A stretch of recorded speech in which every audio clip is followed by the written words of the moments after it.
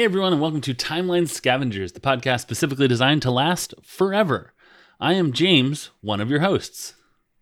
And I am Colin, your other host. On this show, we're going through the MCU in historical order, scene by scene, until the end of time, or sometimes day by day. Can I ask a question? Yeah. Why did we go just first names? This has thrown me a little bit. Spy stuff, man. Yeah, I guess. But like at that point, I feel like I'd be like, I'm Flying Lotus or whatever. You know, like I'm Agent, like some sort of code name. I don't know. Yeah. I'm Agent Funko Pop. Oh, okay. That's just the first thing that was literally right in front of me. Colin, I have a question before we get started on anything. James Anderson, I have an answer. Whatever happened to Peggy Carter?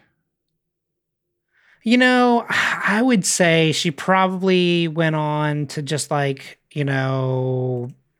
because it was the time of 1946, she was a woman. And so she probably was like, oh, I'll go home and I'll start a family, even though I'm really, missing, my significant other kind of that just went in the ice or whatever.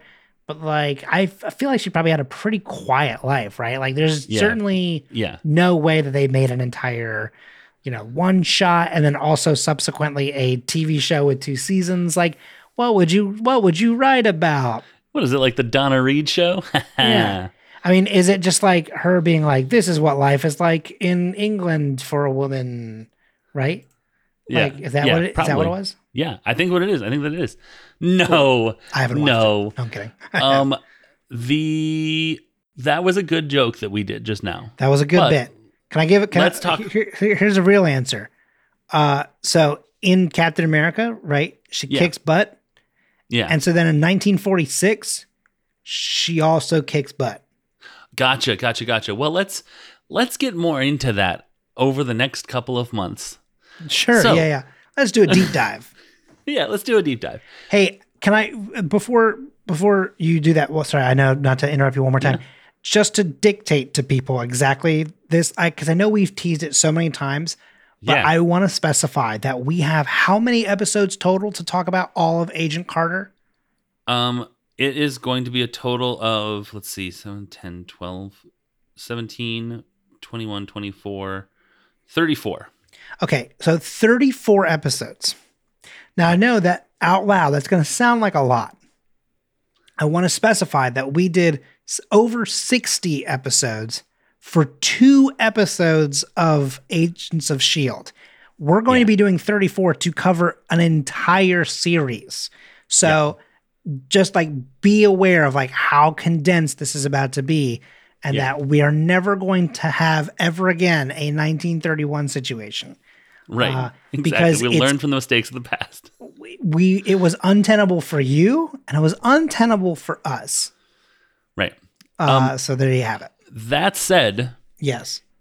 As I was watching to take these notes, I found myself thinking, wait, is this a movie or a TV show? And so what I decided, and maybe we've already decided this, we talked about this maybe before, since Agent Carter is a TV show, I treated Agent Carter, the Marvel one-shot, as a TV show. However, when we get to the other one-shots, we may revisit that discussion. One of the things that means is that I'm about to say a number of timestamps that you're going to feel is very large. And so buckle in, because this is the period of it's going to feel like a lot of minutes. So what you're going to do is go to the Agent Carter one-shot. It's called like Marvel One-Shots, Agent Carter on Disney+. You're going to start it at 0 minutes and 57 seconds. It's recap. It really is. I mean, it's literally just like the ending of Cap 1.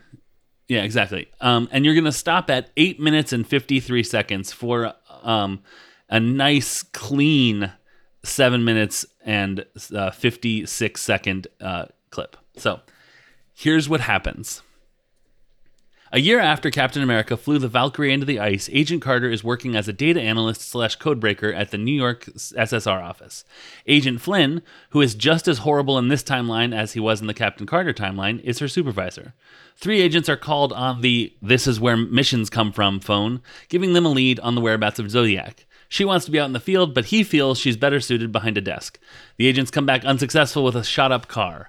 Flynn and the boys, the rest of the Office of Male Agents, go out for drinks and leave her to finish their work and lock up. Suddenly, a call comes in on the "This is where missions come from" phone. Zodiac has been located. Yeah. Peggy decides to take this mission herself and heads off to apprehend Zodiac. She takes out the guards up front, takes out the goons in the middle, smokes out the goon that she thinks is the last one, but in fact, the boss of the level is there with a gas mask on. He nearly chokes her to death, but she is able to reach her briefcase, which has a knife concealed in it. She stabs the boss goon in the knee and knocks him unconscious. Then she opens the briefcase that's on the table and pulls out a vial of blue liquid with a Zodiac symbol on it. And that's it. That is the 7 minutes and 56 second scene of her day of adventure, her first day of adventure. So something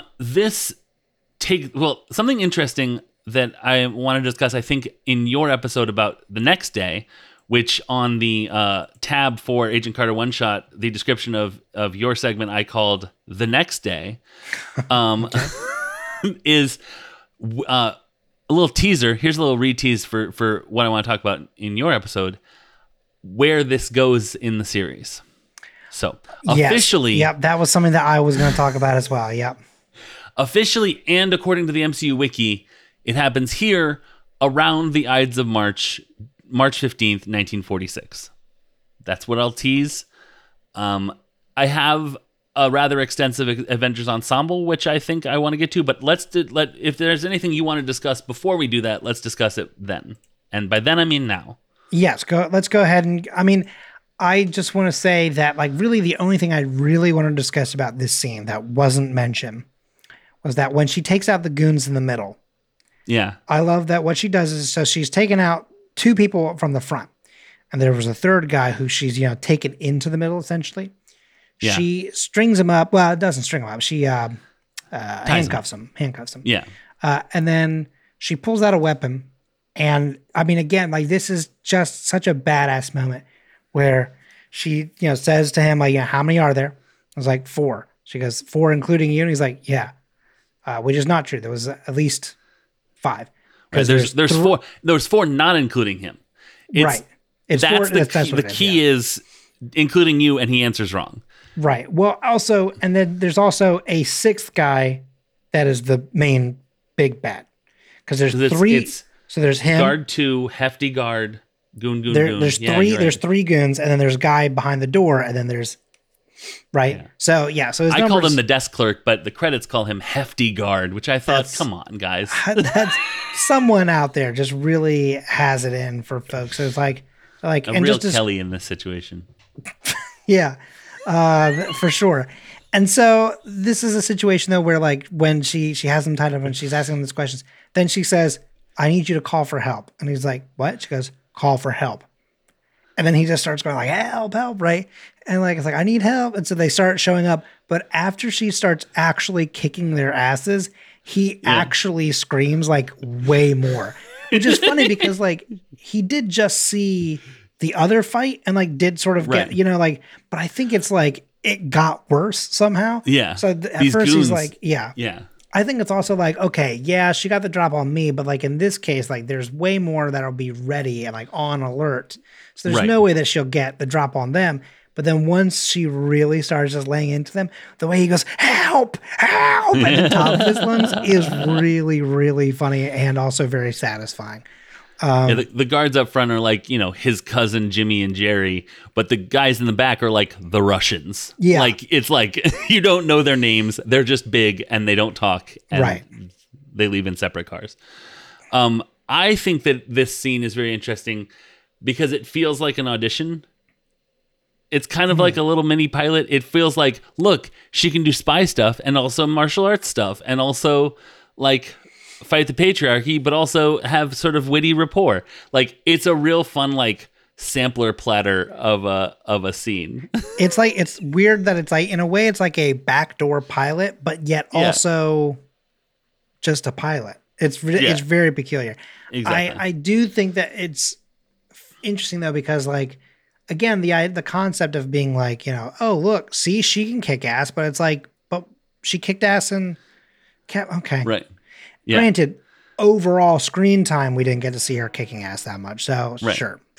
Yeah, I mean, I think this is it's a really cool, like, it's a pilot and it's a nice little short event. I mean, it's literally a one shot. Like, if you could do this as an RPG, You really like- could, for sure. like a side character quest. I just want to play Captain Agent Carter. Here, you got 3 levels. You know, you have a setup level, the It's adventure, just that she a final she boss. rolls well like, every single time. exactly. Yeah. There's never once like okay, well, that's not true. I guess there is a moment where she would be like, you didn't do a good enough perception roll, and so Yeah. now guy with mask has trusted pulled the- off. Yeah. Yeah. And you just trusted him. You didn't do any kind of, Yeah. Charisma what's check? it called? Yeah. they did a deception check, and you just were like, okay, Sounds good. The Marvel role playing game, yeah, they call their dice rolls D616. that's funny. So you roll 3 dice, and if the Marvel dice, which is the middle one, is a 1, that explodes. That's cool. I like that. Yeah. So it's 616, which is the Nice. best thing you can get. Anyways, all right. So let's get into Avengers Ensemble, shall we? Avengers Ensemble. This is the Agent Carter one-shot. It was released on July 19th, 2013 at the San Diego Comic-Con, but then it was released to anyone who wasn't at the San Diego Comic-Con on the Iron Man 3 Blu-ray on September 24th, 2013. That's a choice. That's a choice. They did a weird, That's weird. like, what they put weird things with things. I agree with that. You know what? You know where I think that had a better place of existing? YouTube. Yeah. Just put it there. It's like Yeah. so weird, like because they do the same thing with the Iron Man one. I think. Which one was that? The Hail to the King? With Yes. Trevor? Yes. Yeah. That one is When not he's in jail on. and Yeah, because I forgot what DVD that's on, but I feel like it's not Iron Man. yeah, it's something. It's not. It's like I feel like it's on like Thor 2 or something like that. Thor: right? The Yeah. Dark World or something. Yeah. Yeah, it's weird. It makes no Yeah. sense. Yeah. It's a choice for sure. It's like they're thinking maybe if they watch this short film, they'll get the other movie that this is related to. Maybe, I which don't is know. a wild swing. Like, anyways, all right. So this was written by Eric Pearson, who was also one of the writers of Thor: Ragnarok. An update on him: he's writing Thunderbolts. Oh, cool. So, Good. it was directed by Louis Despacito. Oh, yeah, of course. That's a name that I don't think we've really mentioned on our show yet. Because he's a producer, right? Because he's a producer, but I'll tell you this. I think, I could be wrong on this, but I think every single movie, at least since it became Disney, for sure. I think from like Avengers on, but I would take a wild stab in the dark that since Iron Man, Yeah. he's been a producer / executive producer along with Kevin Feige on every Yeah. single one of them. And then they had that song back in 2016 about him, and I just think that song was just really, really good and like a really cool shout out to a sort of behind the scenes person. So he also directed one. He also directed one episode of Agent Carter, and then he directed the one shot, which is called Item 47, which is like a bank heist one, which is kind of fun. So we hear about 3 agents, and I wrote all 3 of their names down, but 2 of them don't get credits. Miller and Wilkes, I don't know who played them. And then the third one, Johnson, was uncredited, but he popped on in there and put his stuff in the IMDb. Greg Haynes, and I didn't find any other sort of nerdy comic booky stuff that he has done. So That's all he gets. that's all he gets. He, a man works so hard, and he sometimes he can be left with a name. So there's an analyst sitting in front of Peggy Carter as she sits at her desk. This is John Barinholtz. His brother Ike Barinholtz was on stuff like the Mindy Project, and I know him mostly from being on 68 episodes of the television show Superstore, which is an excellent television show, which everyone should watch. He was also on 2 episodes of Veep, 1 episode of Parks and Rec. People being on 1 episode of Parks and Rec is a mini theme of this Avengers Ensemble, so watch out for more of that. Okay. Cool. Good. One episode Good. of New Girl, 2 episodes of The Mini Project, and 1 episode of Key and Peele. Great show. the God, that show is so good. It's so good. We showed the kids. Did I tell you we showed the kids the East-West? No, but like the that's East-West football ones? incredible. The desk clerk, which is what I called him, but he is credited as Hefty Guard, Right? is Tim Trobeck. He was on one episode of Timeless, which is the time travel show that Chris Yule knows the Right. black guy from. There was only one black guy. Yeah. I understand. Yeah. He was on one episode of Brooklyn Nine-Nine, and he was on one episode of Parks and Rec. Yeah. Guard number 1 is Anthony Molinari. He was on one episode of Westworld, 4 episodes of Barry. He was in Chippendale Rescue Rangers, the recent movie. He was in Everything Everywhere All at Once. He was in The Forever Purge, where they take out Batman Forever and burn all the copies of that. No. My daughter brought up the concept of the Purge series recently, and I was like, That seems early. yeah. He was a militia soldier in WandaVision. He was in Tenet. He was a mafiosi in Birds of Prey. He was a mob guy in Spider-Man Far From Home. And he was a SHIELD agent in Captain Marvel. And he was a police officer in Cloak and Dagger. So, we're going to see Anthony Molinari in a position of authority, or at least playing a cop times, yeah. in several things. He was in Future Man. He was in one episode of Brooklyn Nine-Nine. Now You See Me, Breaking Bad, and Angels and Demons. God, Breaking Bad. Was Guard 2 is Jess King. He was in one episode of Medium and one episode of Alias, and that was as nerdy as I could find. My mom, and I guess my dad as well, but my mom fucking loved Medium and Alias. They both really enjoy both, but like Medium for a while was like, if it wasn't West Wing, Medium was like people loved that show. Yeah. Kristen and I watched that show. Like, it's one of those things where you wake up and all of a sudden you've watched 4 seasons and you're like, this has been 4, and like we watched them like new. Yeah. Yeah, like, I watched a lot of. Well, I mean, that was the other thing too, right? It's like this is the back in the day of like before VCRs. Nope, not VCR. I'm sorry. DVRs. I'm sorry, DVRs. Yeah. So you would have these VHS tapes where we had recorded some stuff over the week, and so at the end of the week, on Friday, frequently, not every week, but frequently, it would be like maybe Chinese food, and then like, let's watch some of the stuff that we taped this week that we could all agree to. So, goon number 1 is a guy named Mark Wagner. Okay, sorry. Yeah. He was on one episode of Agents of S.H.I.E.L.D., and he was an extremist soldier in Iron Man 3. So extremist. But so he's in both of the things you can watch on the Iron Man Blu-ray. Oh, cool. Good. Hey, isn't that the extremist soldier from the movie? He's the guy you watched this for. Yes, no one else is paying attention to that, but like 10 years ago, James, everyone's going, James, stop, just watch the show. No, I really think that's Mark Wagner. Let me look it up. Goon number 2 is David Hutchison. He was in the movie Palm Springs, which is an excellent movie that everyone should watch. It's a time loop movie with Andy Samberg. One episode of The Orville, one episode of Westworld, one episode of Supergirl, one episode of New Girl, one episode of True Blood, in the movie Moneyball, one episode of Charmed, and he was in Austin Powers 2. Goon number 3 is Jacob McCafferty. He was in one episode of House. The head goon, or the boss goon, if you will, is Tim Sitarz, Sitarz. It's the cool way that 80s metal groups played their Eastern instruments. Sitarz with a Z. He was also in Birds of Prey. He was in 4 episodes of Henry Danger, which is a show that my kids like. Oh, yeah.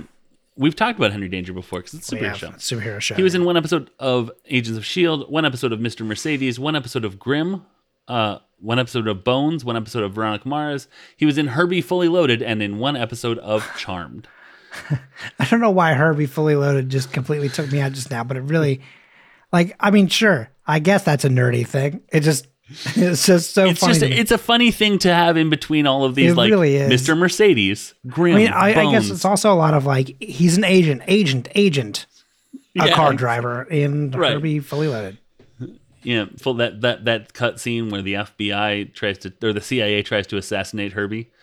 I think that's Cars, actually. A second bullet has hit the car. Do you ever think about, though, how like certain things in movies like Cars implies that people have literally tried to assassinate other cars? Like there's a Pope mobile in Cars that then encases the actual Pope mobile, like the Pope car, which means that someone has attempted to take that car's life before, which is crazy. You know what I mean? Like, you're like, why is that in this cartoon world? It's just so funny to me. Well, the Roman Catalytic Church has done a lot of extreme behavior. Sorry, that was like a catalytic converter. I also like Cadillac, though. That's very good. The Roman Cadillac Church. Yeah. I like both of those things. But catalytic converters are what they call their missionaries. Mater, like toe mater. Anyway. As they're leaving, Flynn says they should go to Nelson's, which is a bar, which I was like, ooh, Foggy Nelson. But nope. Maybe they were going to Nelson's gym to work out. You ever think about how weird that is? We all like to go boxing together. Do you ever think about how weird that is that there's two Nelsons in Daredevil and like they're not related whatsoever? Not related. Yeah, exactly. You're like, okay, thanks, I guess. Nelson is the actual kingpin of the neighborhood. He is the Hell. His name is Hell Nelson, and that's his kitchen. Oh, my name's Vic Helson. All right. So here's the main thing I want to talk about. Okay. Oh, okay. She gets coordinates. Yes. From the phone. This is where the mission comes from. Phone. Yep. She writes them down. She makes sure she has them right. So I made sure I had them right when I put them into Google Maps and found out where we're gonna go. So these coordinates take you to a building on Martenth Street in the heart of Brooklyn, right on the border between Flatbush and Little Caribbean neighborhoods, a block up and a block over from the Church Avenue subway stop to catch the 2 and the 5. And also, it's a 3-minute walk. Well, let me tell you a story real quick. So, I knew my friend Katie lived in Brooklyn. She still does, currently, because I talked to her the other night as she lived in Brooklyn. So here's how the conversation went. I said, out of nowhere at 12:24 in the morning, here's what I expect to be an absolutely unexpected question. How far do you live from... And I said, it's in Flatbush / Little Caribbean. It's near the Church Avenue station. And she said, Colin, she replied to me 9 minutes later, she said, less than from where these coordinates take you. And then she said, I told her why I was asking. And she said, did you know I lived here? I said, I knew you lived in Brooklyn. She said, Brooklyn is big. That's insane. And then she sent me a Google Maps and it's a... That's crazy. So I did what we went back and forth, did some wordplay. Then she went to bed. I said, hey, if you're in the neighborhood, and I said as a parenthetical, I said, that's a you already live in the neighborhood already joke. Would you mind taking a picture? Oh my gosh, this is exciting. So this is my friend Katie in front of the building where the coordinates take you to that she gets from this is where the mission comes from phone. That's so cool. Wow. So they finally put metal gating in the windows. I guess after a woman threw a full-grown man through the window, they're like, we got to get stronger glass. Exactly. So we need to talk about this because this is a neighborhood in the middle of Brooklyn, like the middle of the borough. Yeah. I had always thought, now I was tickled and I was looking this up because I had always thought that it was like a dock thing. Like she was like that where she was back, like she goes in the building, but back behind that building backs up to docks. And I looked at it and it's not, but it's certainly not a neighborhood that I can see. But I do like to imagine that it became a neighborhood in like the 50s and 60s. That's exactly what I was thinking. I was thinking like this to me gives very strong vibes of like, it was once, like a factory, warehouse almost district. Like a warehouse district kind of thing.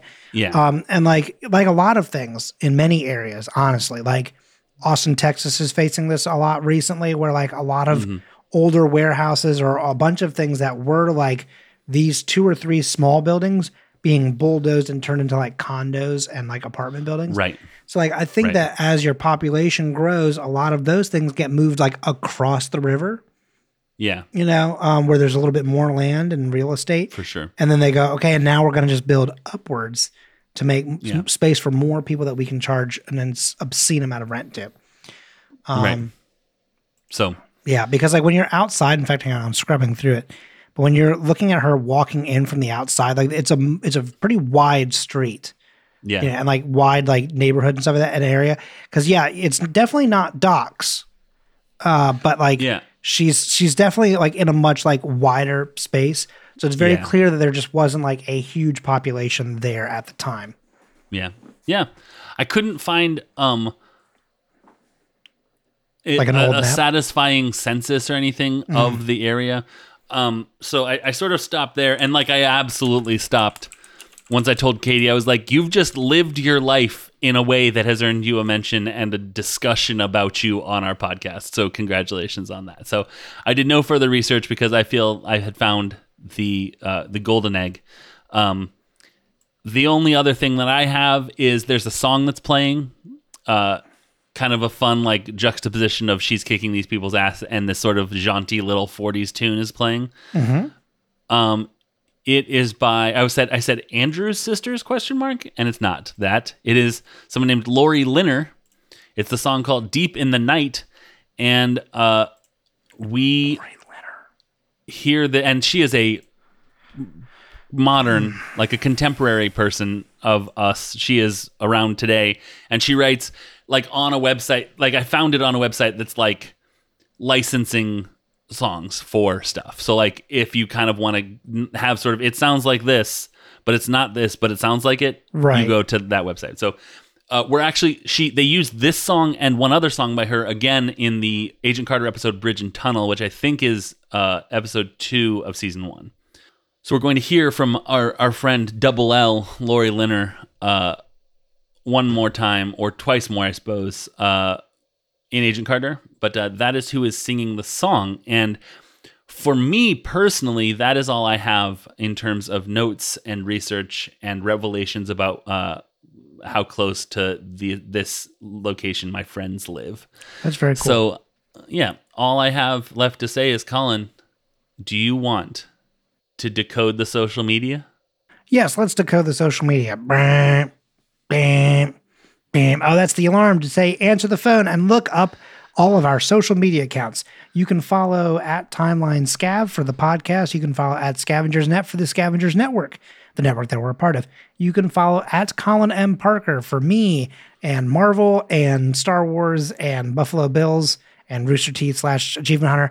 And you can follow James at Unabashed James for Simpsons, Wizard Pictures of often Anna Kendrick or Alexis from Schitt's Creek, of course. song stuff. You can follow me for if I'm listening to an episode of this show and I remember that I thought of a joke that I didn't say. Sometimes you get some deleted scenes from old Jamesy's head. What I should have said was... Right, exactly. Or a clarification about what I meant because I listened to it. I'm like, James, that makes no damn sense. So I'm a good follow, especially if you're listening, because guess what? I'm listening too. And then, of course, you can also follow Nick Bramald, who did the music that you hear at the beginning and the end of this podcast, at NBRAMALD.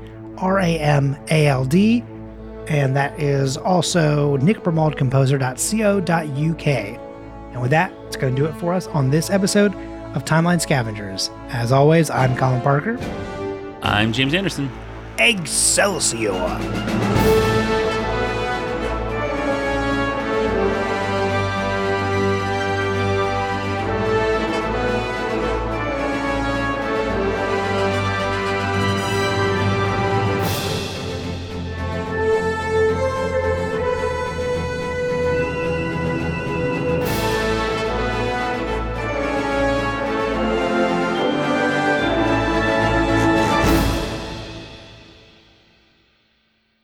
The Scavengers Network.